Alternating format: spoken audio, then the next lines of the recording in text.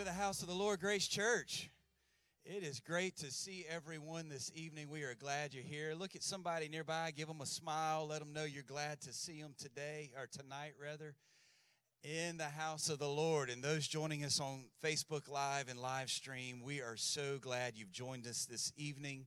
We pray that the service would be a blessing to you, that the Bible study would be a blessing to you, and I know that it will be. Why don't we open the service with prayer tonight? I think that's a good way to start really every service. Let's pray together and ask God's blessings tonight. Jesus, we thank you for another opportunity to gather in one mind and one accord and to worship you. We don't take these gatherings lightly. We don't take them for granted. And we know that where two or more are gathered, you're in the midst. And so I'm praying that your presence would be here, that you would minister, that you would do a sovereign work, that you would do what you've set out to do in our minds and our hearts, that you would anoint the preaching of the word, and that we would be taken onward and upward in the Spirit by what is done here tonight. Everybody say in Jesus' name. Amen. Thank you so much for your faithfulness in giving. Of course, you can give online. You can give on the app, and then also on your way out this evening in Grand Central, there's a place for you to give as well. And we want you to be continue to be faithful in that. By way of announcements, I'm going to go light on you tonight. I'm going to go easy. If you're planning to write these down, you don't need a very sharp pencil, okay? Men, we're meeting for prayer this coming Saturday at 9 o'clock in the Alexander Center. And this is for all the men. It's for all the boys that think they are men. So here we go. We're going to pray. We always have a great turnout, always have a great prayer. Remember that, fellas. And then I'll just remind you, I know you know, but Sunday morning at 11 o'clock, our worship service. Please make an effort to be here. We're going to have a great, great time. Let me read a couple verses of Scripture to you before Pastor comes to the pulpit. Psalms 86, and I'm going to start with verse 8. Among the gods there is none like unto thee, O Lord, neither are there any works like unto thy works. And then verse 9, all nations whom thou hast made shall come and worship before thee, O Lord, and shall glorify thy name. For thou art great and doest wondrous things. Thou art God alone. I want you to know God's in charge tonight. He makes the nations. The Bible says he sets up one, sets down another. He's in charge. You know, we get our eyes a lot of times on these election cycles, and we talk about what's going on in the Middle East, and we talk about culture and social and all these things, and all those things are significant, and we need to be involved and engaged. But I want to tell you, at the end of the day, don't lose sight of the fact that it's God that's in control. The Bible says all nations will come and bow before him. So at the end of the day, our faith, our hope, our trust is in God. And he has a plan. And he is going to have a sovereign work done before it's all said and done. Amen. Do you believe that tonight? Amen. Let's clap our hands to the Lord as Pastor comes to the pulpit. God bless you. Great to see you all tonight. And thank you for being here on Wednesday night for Bible study. And I have said this several times in the recent past, but it's still great to me to be back on campus and to be able to attend live church and see people in real life. And I still treasure this moment and still celebrate this moment with you. It's great to see all of you here tonight, and thank you so very much for coming. I want to just jump right into the Word of God tonight, but before I do, I want to give Sister Sheila Landry and all of the folks that helped with last Saturday's outing, a family night out, just huge applause and thanks. She did a great job taking a hold of that, and it was so very well done. And I appreciate that so very much. And I wanted to say that. Had a marvelous service here this past Sunday. And I feel like we're experiencing breakthrough. We're pulling down some strongholds. I believe God is doing an amazing work. And I think the church has a long ways to go, but we're well on our way. And I'm very thankful God has the church in the palm of his hand. Aren't you? Thank the Lord. I would like to remind everybody, when you look around and the sanctuary is not as populated as we are accustomed to. It is because we have resumed all of our kids ministry, all of our youth ministry. All of that is in full operation tonight. We're very thankful for that.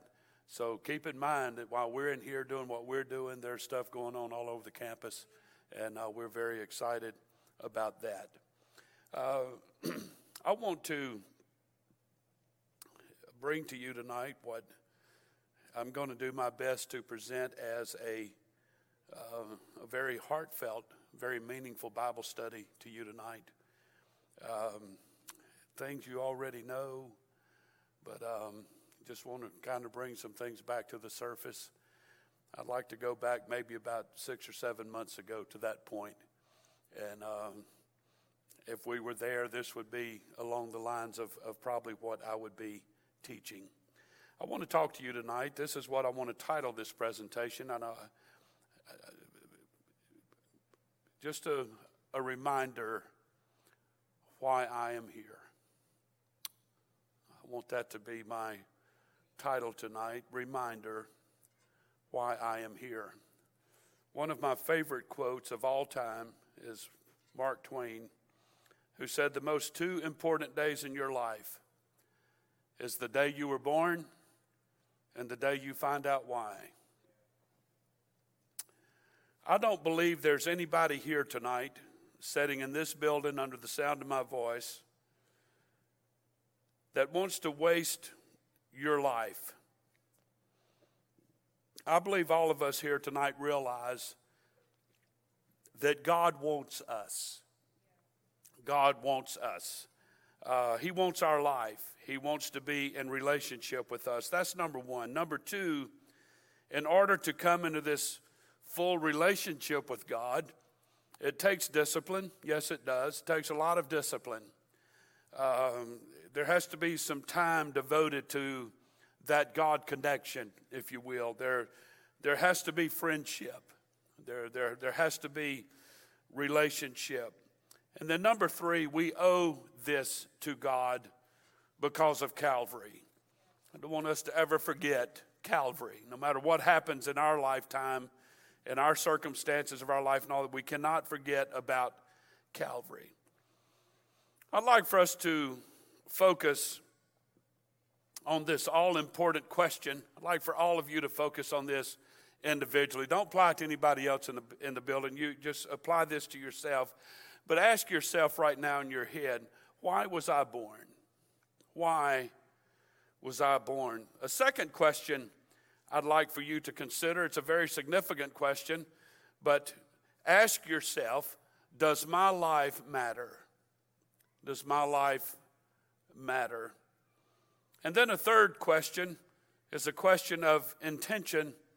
I'd like for you to ask yourself tonight, what is my purpose? It may not be exactly thought of this way, but I believe people have fretted over these three questions ever since the beginning of time.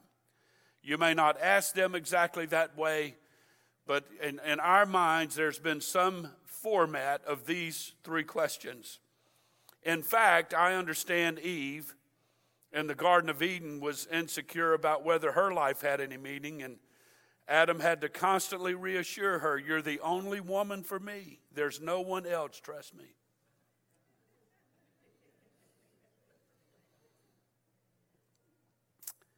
This is our first question of existence. Why am I alive? Jeremiah essentially asked this question in Jeremiah chapter 20, verse 18. He said, "Wherefore came I forth out of the womb to see labor and sorrow, that my days should be consumed with shame." One translation said, "Why was I born? Was it only to have trouble and sorrow, to end my life in disgrace?" If you go back and read this entire passage, Jeremiah is just emotionally lost if you read the whole thing. He's irrevocably called to be a prophet, And literally his lot as a prophet was to be literally a messenger of doom. There cannot be a more thankless task. His friends betrayed him. His enemies were on his trail 24/7. The message God gives him to share is a wretched one, and it fell on deaf ears. So even one of God's chosen few can wonder about the purpose of life. We all know who Rick Warren is, who preaches often on this topic of Christian purpose, quotes from a couple of modern-day philosophers and writers. One admitted, "My life is a superb cast, but I can't figure out the plot." One man named Jack Harley put it this way, "I hope life isn't a joke because I don't get it." Some people fall into a materialism mindset. They begin spending their entire lives at various retail stores or on eBay and such like. Their lives are filled with gadgets, things, fun. People indulge themselves in pleasure. Our world indulges itself in sex and vacations and drugs and gourmet food and all of that. King Solomon went down that road. Yes, he did. Rock stars who have all of those things in abundance, even movie stars who have all of those things in abundance, are often found dead somewhere in a hotel room or somewhere else with a rope around their neck. Many times we seek fulfillment through success and achievement. We'd like to get an Olympic gold medal, because for the rest of your life, that defines you. I have to be real careful because of live stream and whatnot, but there is an Olympic medalist that lives in my subdivision that I live in. Come ask me after church what his name is. I'll tell you, and I'll see if you remember him. He was on several covers of different magazines because of his medal. To be a gold medalist, even a silver or a bronze, is not shabby. To have a World Series ring, to have a college football championship ring, to say you're an Iron Man, you went through all of that grueling process to come out on top, and to swim so far and ride a bike in grueling conditions and run so far and all that. We've all come to learn that teams lose in sports or win and then tumble to last place the following year. Anybody relate to that so far?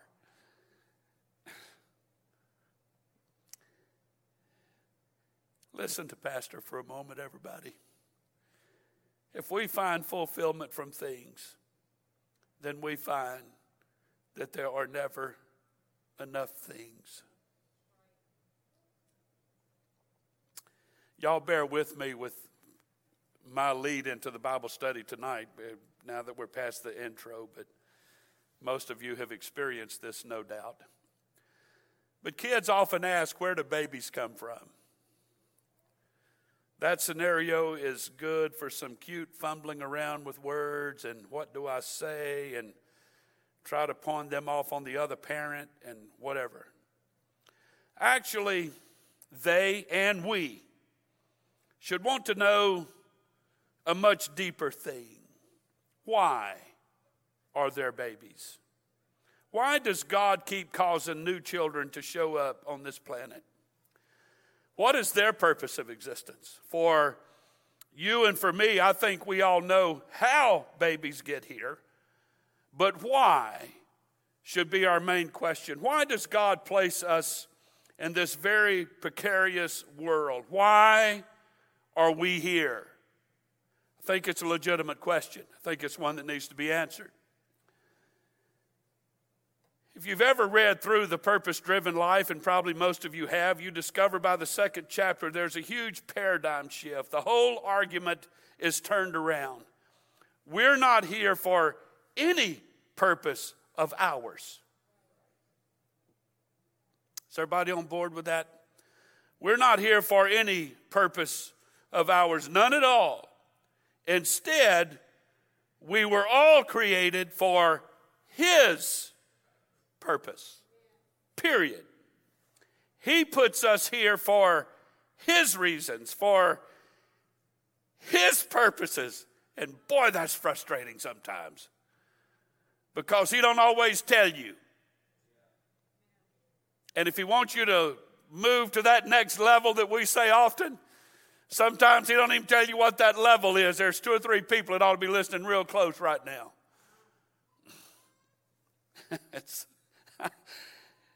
I feel you tonight. There's some of our leadership people here tonight, our ministry team people. I feel you here tonight, man. I get so wore out with this stuff sometimes. I don't even want to talk about it sometimes. Purpose.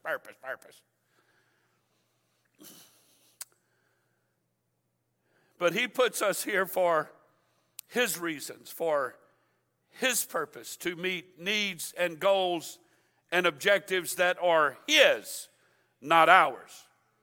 So to ask, why am I here, and be thinking of myself as I ask the question, is simply beside the point. We were created and we are here for Him, for His purpose. Our foundational verse for tonight is Proverbs 6:16-4. The Lord hath made all things. Everybody say all things. The Lord has made all things for Himself, the wise man said. That includes you and me. The Word tells us in Psalm 139 that we're not an accident. I love it when parents say that last child they had was an accident. No, it wasn't. I could have a lot of fun right here, but I feel an eye coming from over here to say, move on. So I'm going to move on. God tells us in Psalm 139 that we are not an accident. God has never made anything without a purpose. God planned you. He planned everything about you. God knew how and when and where you would be born. And He is also fully aware of the length of your days, including the exact time of your birth and even your death. That doesn't mean that God predestines the good and bad things that come to us. Good people are killed all the time. And our loving Heavenly Father is not the creator of those tragedies. Babies come into this world every day conceived outside of the framework of God's perfect will. And people leave this world under tragic circumstances every single day. But faithful, born-again Christians, committed, loyal children of God are ready to live in this kingdom, God's kingdom on earth, or the next kingdom, His kingdom in heaven. And so I believe God, in His master design, does allow some sad events to be among the random appearing tragedies that the body of Christ has to bear. We have freedom of choice, and God has His loving will, and we do have the enemy who comes in at the midnight hour and sows the weeds in God's garden. And somehow all of these things blend together in a way we just have to accept. I do know from my own experience that hit and run drivers don't hit God's people without God's very reluctant permission. But in the meantime, we're here for His purpose, not ours. So let's get to the heart of why we're here. Really and truly, it's simple. It's very simple. And Ephesians chapter 1, verse 4 tells us the whole entire story. According as He hath chosen us in Him before the foundation of the world, that we should be holy and without blame before Him in love. That's the reason you're here. One translation said it this way: long before he laid down the earth's foundation, he had us in mind and settled on us as the focus of his love to be made whole and holy by his love.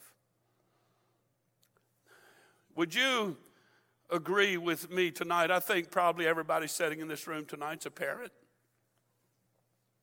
I believe moms and dads have babies so they can love them. Nobody had to persuade me to love my kids.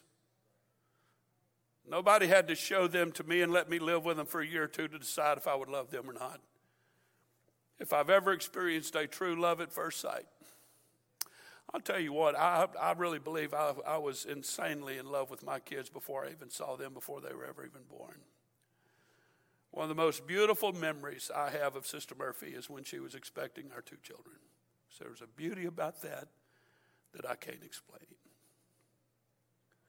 But I do believe moms and dads have babies so they can have someone to love, so they can have their own to love. It's been very rare occasions that I've ever even met somebody or heard of anybody that hated their children.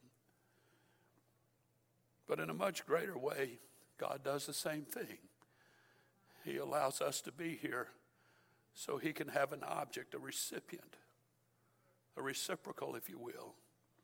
Something he can pour his love into and then he gets it back.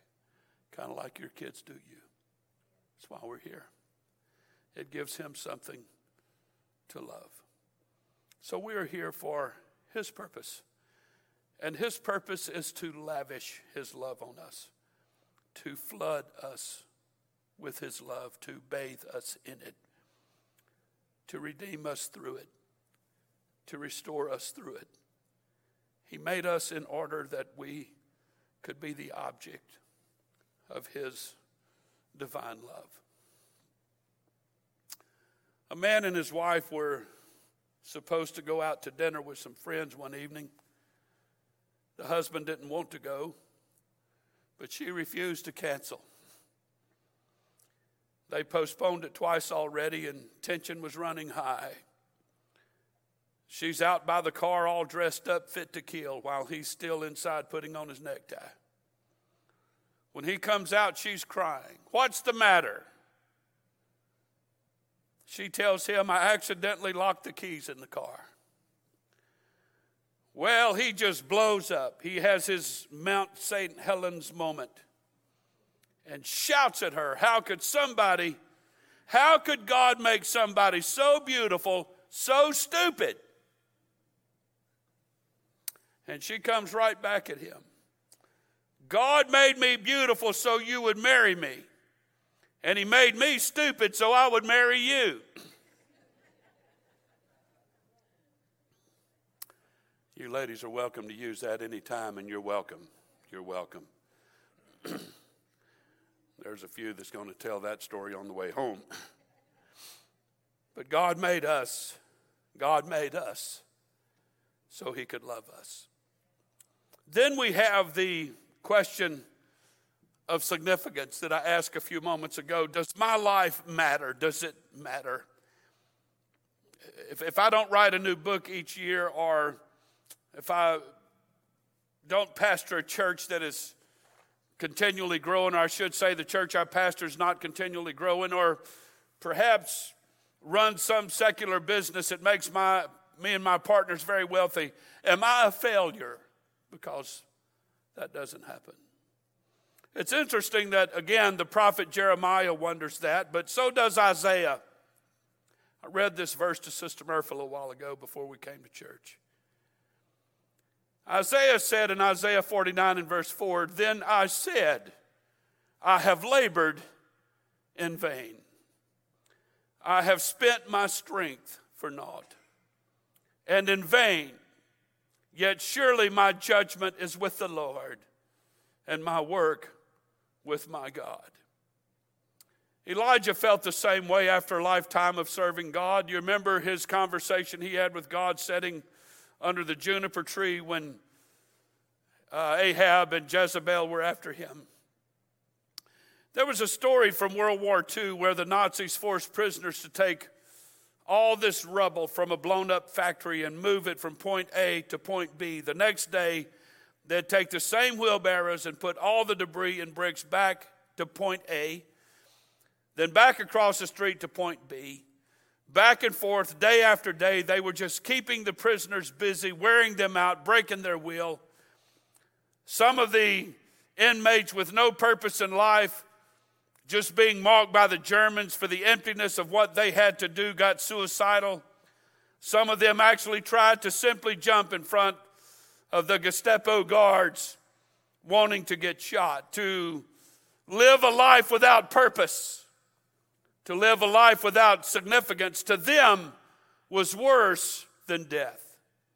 Psychologists tell us we can exist on different levels. One is survival, just enduring, just day to day, just living from day to day. I sometimes think about the kids of refugees around the world, living in camps in certain parts of the world, virtually no food to eat, no water to drink.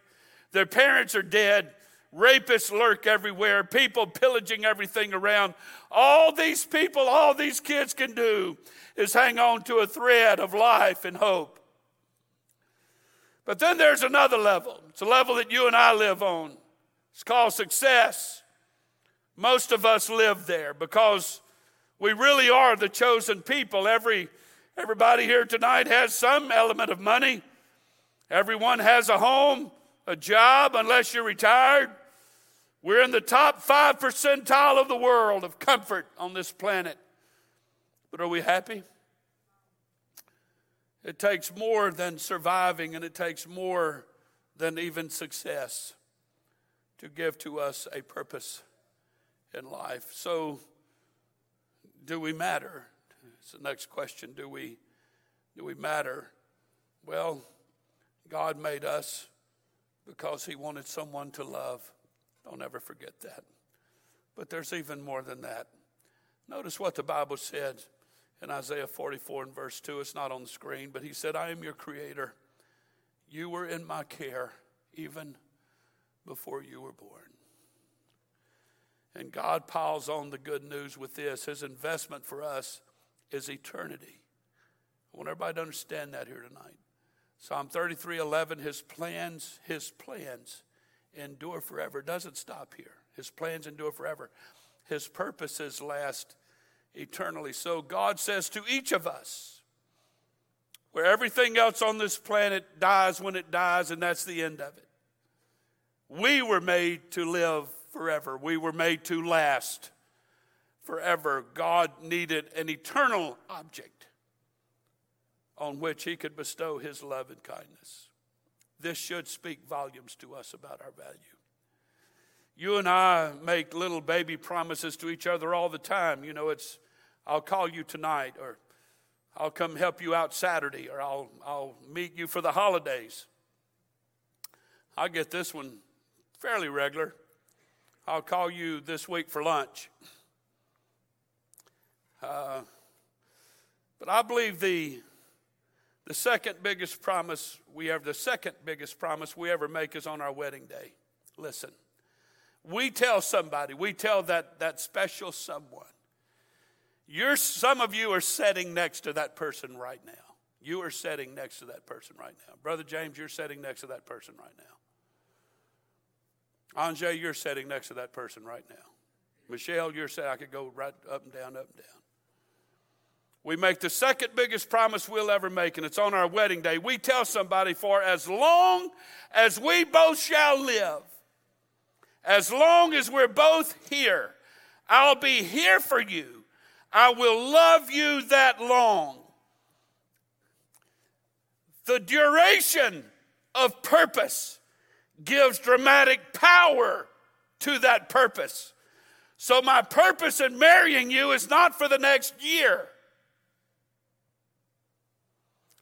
My purpose in marrying you is not for the next 10 years. Marrying you is not an experiment. I love you, and I promise to love you for the rest of my life or yours. That's what we say. So notice, we are on this earth for God's purpose, for God to love. We're here to learn these 5 specific purposes He has for us, and that's worship and fellowship and discipleship and ministry and mission. And all of these are designed with the idea that it doesn't end here. All of these things are designed that we're going to live for an eternity. Every time a believer attends the funeral of a believer, he or she is reminded of the promise of everlasting life. There was a certain element of rejoicing at Bob Thompson's funeral and Leroy Alexander's funeral and Mary Edwards' funeral and my mother's funeral and many, many others, because I know deep down in my heart the love that God had for these people did not stop when they died. Ours stops for our spouse when we die, obviously. But God doesn't. For a child of God, death is just that briefest of flickers. It's just a moment, the twinkling of an eye. And then life in God's kingdom continues. Not only will you and I live forever, but we will never know anything else but life. There's no such thing for the Christian as being dead and knowing that you're dead. When you die right with God and die, you don't know you're dead. You just start living somewhere else. I believe it's just that simple. So in terms of your soul and your awareness, you will always be alive. There's nothing to fear. Death, where's thy sting, Paul asked. Death, where's thy victory? But what this means is that our life here on earth, our purpose here, is just the briefest of warm-up acts. We will be God's love, His treasure, His trophy for eternity. Here, we're that here, but we'll be that there too. Someone said, this is only kindergarten. This is like preschool. It's like spring training. C.S. Lewis calls this entire journey on planet Earth one small false step, one misstep as we start out, one tiny stumble. Then we pick ourselves up, thank God for caring for us, and begin the real glorious journey. Our whole life here is just that first baby step.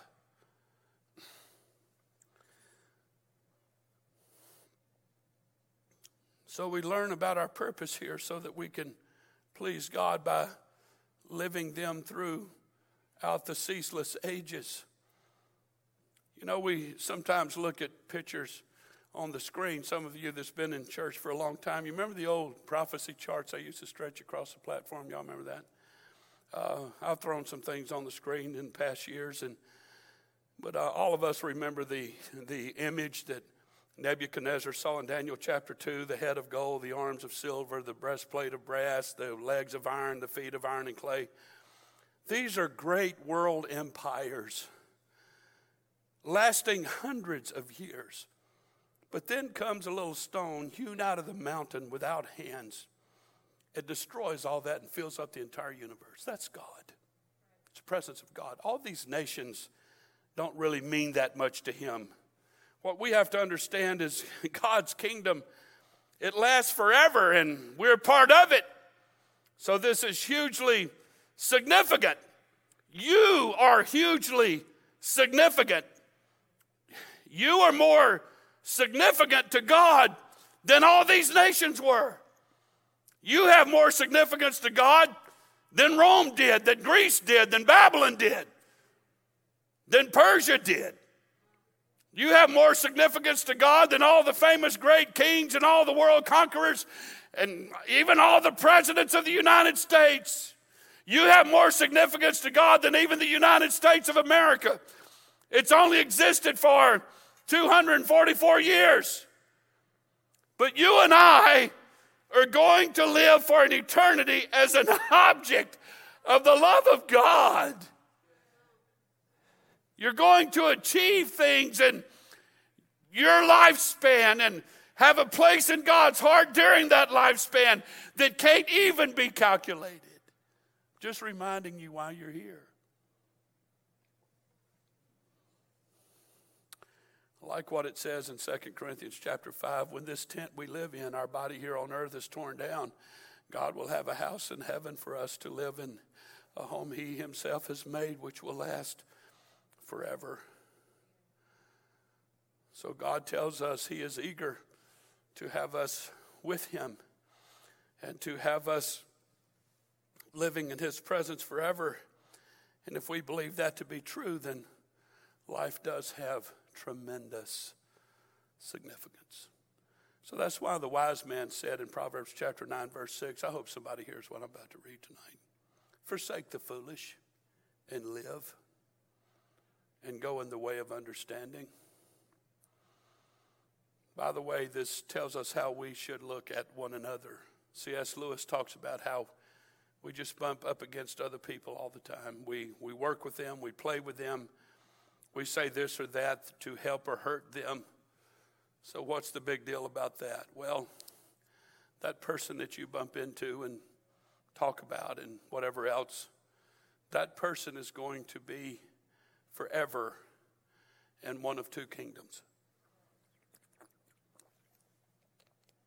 Every person on this planet is going to end up in one of two kingdoms. Either the kingdom of Christ or the kingdom of Satan. It gives cosmic hugeness to our daily encounters. We are significant. We're significant to God. And we're significant as well as our neighbors. You and I play a formative and critical role in the lives of others every single day of our lives. So now the third question tonight is, what is my purpose then? Got God's purpose, but what's mine? That's what King David asked God one day in Psalm 89:47. He said, why did you create us for nothing? David asked that question. Deep down, a number of the most well-known shake the fist at heaven atheists out there have admitted, if there isn't a God, our lives really have no purpose. Frederick Nietzsche spent the last 11 years of his life insane as an atheist once he realized that. It drove him crazy. Bertrand Russell, one of the most renowned atheists from England, confessed in these words, unless you assume the existence of God, the question of life's meaning and purpose is irrelevant. Atheism takes away the significance because the 70 years the Bible talks about are now the proverbial drop in the bucket we get, and also the purpose because there's no design. When we don't know something's purpose, that's when we are prone to use it wrongly. When we don't know something's purpose, that's when we are prone to use it wrongly. If we want to know what our purpose in life is, we have to ask the one who made us. We have to look in the owner's manual and go to the Word of God for answers. In the beginning, God created us, the Bible said. I want you to notice Proverbs chapter 9, verse 10. All of you can quote it, but I want to give you a little bit of a different meaning. I want to shed more meaning on that verse, I should say. The fear of the Lord is the beginning of wisdom, and the knowledge of the holy is understanding. The implication is knowing God results in every other kind of understanding. Knowing God results in every other kind of understanding. I read today that you can hold a cat by the tail and you will come to understand some things that you would never understand any other way.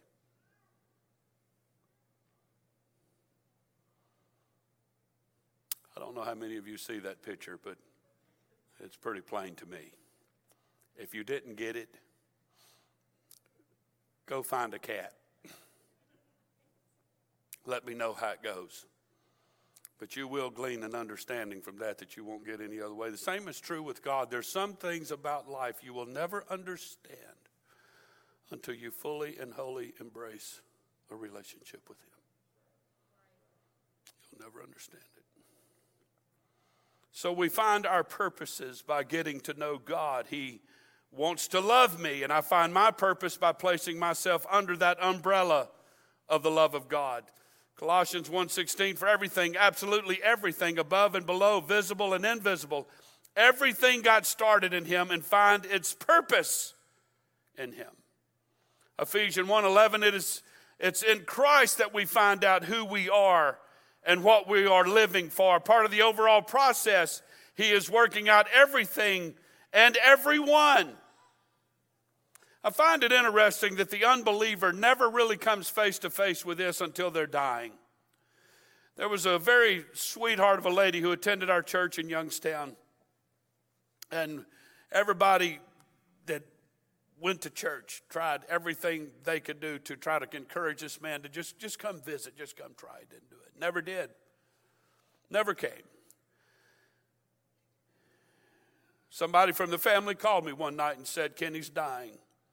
And he wants to see you. So I went to the hospital. He had just enough strength to pick up a trembling hand. I'm not exaggerating the story. He picked up his hand. It was shaking. I could still see it. It was his right hand. I could bend over and I could hardly hear him speak. He put his hand behind my head and pulled it all the way down to my ear was literally resting on his mouth. And he whispered, with every ounce of strength he could, Brother Murphy, would you pray for me? There's some things you never understand until you hold a cat by the tail. And there's even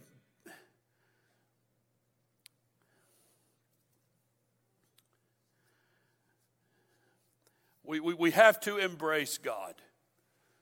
I believe everybody in the house tonight knows deep down inside that one of these days you're going to face Him.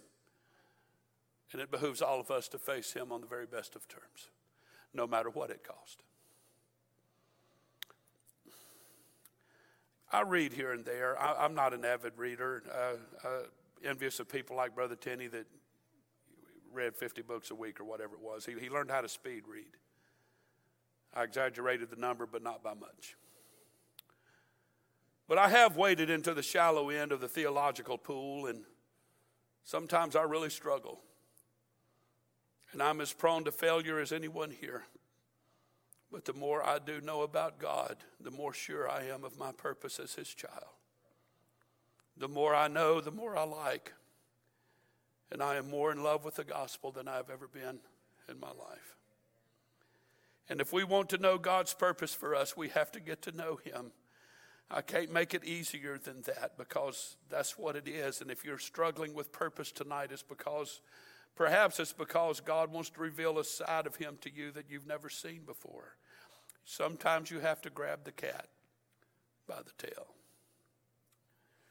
You know, marriages prosper when the couple knows each other. It's the same here.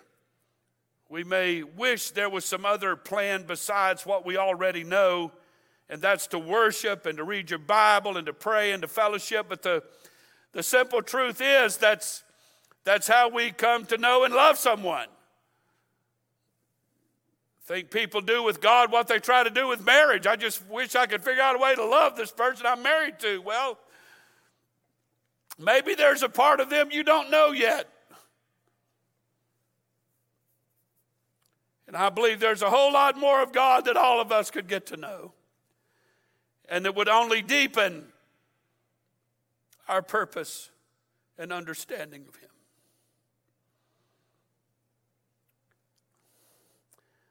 Bottom line tonight, I'm going to conclude with the real problem in this whole thing about why I'm here. Just trying to remind you why you're here. But I want to bring it down here. Here's the underlying problem of the whole thing, especially for us Americans. Bottom line, just too busy. I don't have time. I've often had people say to me through the years that, Pastor, I'm just too busy for all this. I've had more people tell me that I can't be at church like I want to be because I have to work a job. I have people say that all the time. I'd love to be there, but I've got to work. No, you don't. It's a choice. It's a choice. Nobody's making you do that. You don't have to. There's jobs that would let you be off on weekends and at night and whatever. Probably wouldn't make as much money, but there are jobs. That being said, I can sometimes relate to that feeling due to fatigue and burnout and what have you. A full day looms, and some of us feel that I don't want to lose the first 15 minutes of that day reading a book, especially the Bible. I've had a long week, and I don't want to toss out one whole Tuesday morning coming to prayer. It's just too much for 30 minutes. Or a Saturday morning to come to men's prayer, even though it's only once a month. Or maybe even Wednesday night Bible study. You fill in the blank. Put out whatever you want in that blank that prevents you, whatever you use as reasoning for not really getting to know God better than you know him right now. Put anything you want in that blank. But I know myself well enough to know that when I think that way, I'm thinking very, very small. And I want to be very blunt. I don't mean to be hard and inconsiderate, but I'm literally thinking stupid. It's kind of the way I put it. I'm thinking about right now, and I'm not thinking about eternity. We forget that we're God's object of love, not just here but there. And he made a promise to love us here, and he's really going to love us there. I love it when John said in his epistle, we're going to see him as he is. Oh my, what a day. So sometimes I don't think about God's love for me. And we can chalk it up to human nature. Sometimes we don't consider how much our spouse loves us. Sometimes we don't consider how much our parents love us or our kids love us. We forget these things sometimes, and it causes us to lose our purpose. I've been very transparent with you folks. I've struggled with low self-esteem virtually all my life, and I think sometimes I'm not that big of a deal as a husband or a pastor or a father or even a grandfather. I look at Noah and Joseph engaging Annie, who hung the moon and is perfect in everything, and Papa's the grizzly bear that stumbles out of the office once in a while and roar at him and whatever. But there's times I have to go sit down and rewind the tape and have to persuade myself that I do matter. I do have value. And who am I to say that I'm not good enough or big enough or important enough or whatever for God to love, because he's the one that made me and put me here. We should all walk out of here tonight feeling about 10 foot tall, because God planned for you to be here. He did. He planned for you to be here, and he has a purpose for it. So when you're too busy for him to do all the good stuff he wants to do, then kind of hurts his feelings like it does. You know, I ask Sister Murphy virtually every night to go out on a date with me, and oftentimes she says, no, I'm doing something with the boys, or I'm kidding about all that. But we know how it is sometimes when you really have these amazing feelings for your spouse or your kids, and you want to do something just really special with them. I was able to surprise Sister Murphy the other night, and that's hard to do. I've done it twice, revolving around her birthday, and it's been amazing. But I was able to pull that off and just completely surprise her. I had Marcus and Cassie come to the house. We hid them in the house. She came in later, and I said, I have a surprise for you in this room. And she went in the room, and there they were. It was pretty cool. But you have these moments of just deep affection that you want to show your spouse, your kids, your parents, whoever it may be. Y'all know what I'm saying. You want to send them the flowers and all of that. And when they say, I'm too busy to eat with you tonight, or I can't, my schedule, and we've already had this planned, or they can't drop what they're doing long enough to accept your gift of love and adoration. Some of you may relate to this as I'm concluding, but sometimes when your spouse is maybe heading out to work, has something like this ever happen? You get a kiss goodbye but it lasts about 2 seconds. You're getting a hug from them, and instantly the body language changes into this mode of escape and of putting up roadblocks. Now, we're reasonable people here. We don't expect them to stop and kiss you for half an hour, although you may suggest that sometimes. But at least it'd be nice just to get a lingering hug and a kiss that was a total of maybe 10 or 15 seconds. And then they say, honey, let me go. I don't have time. I'm going to be late. And you say, you mean your entire schedule today hinges on these extra 10 seconds that I want with you? It's that precise? Your whole space-time continuum will collapse if you give me one more teeny tiny 3-second kiss? Anybody ever experienced that? It really doesn't look like it from here, but if you think real hard, maybe you have.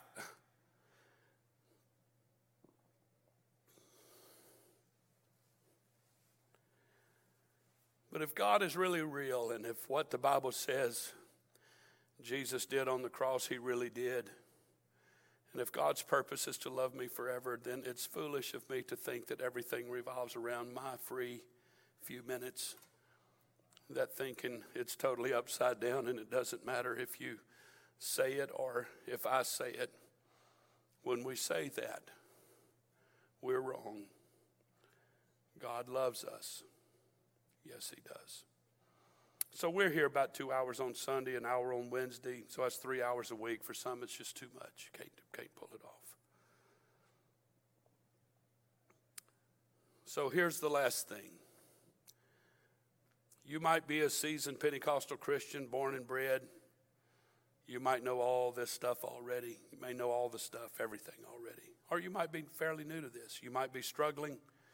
Your Christian life has been wiping out in recent months, either with a lot of sin or bad habits or just plain messing up through neglect. But no matter where you are on this spectrum, God has something special for you. If you're a seasoned Christian, he has a whole new deep experience, more than you've ever imagined. If you're a seeker just checking it out, that's great. No obligation. But come and see, taste and see that the Lord is good. Maybe you feel like you've been crashing and burning. Welcome home. God has a special place of honor for his prodigal sons and daughters. So it makes no difference who you are or where you're from.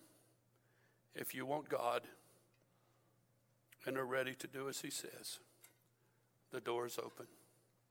God has time tonight to love you more than you've ever been loved, and to care for you more than you've ever been cared for. Does anybody else here tonight love the Lord? Do you love Jesus? Do you enjoy and appreciate the value of being his object of love? Why don't we stand tonight and thank him for his never-ending, undying love. Let's thank him tonight. Jesus, we're so thankful for you tonight.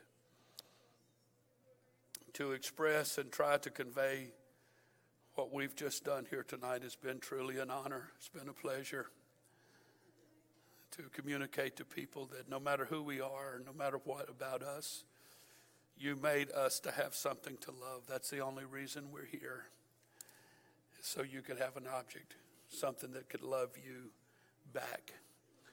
And I pray tonight, God, that you feel from Grace Church that element of love back, that we do have time, that we do value our relationship with you, that we value our times with you, and life wouldn't be the same without the time we have with you. And I pray tonight for those that are skeptical, for those that are hard. I pray that your love would penetrate their hardness, that crust around them. I pray that the love of God would penetrate the rejection, the fear, even the pride, the loneliness, the despair. The love of God, the Bible said, is shed abroad in our heart, and it knows no limit once it's invited in. And I pray tonight that everybody here, even people watching on live stream tonight, God, could feel the beautiful, beautiful love of God. Thank you for loving us. And I pray tonight that you feel our love back. Thank you, God, for being so real in our lives. In Jesus' name. In Jesus' name. Thank the Lord. Beautiful turnout here tonight. Thank you all so very much for coming. It's been a pleasure to share with you the Word of God. God bless you tonight. If you feel to fellowship with one another, engage somebody, God bless you, and we'll look forward to seeing you Sunday morning.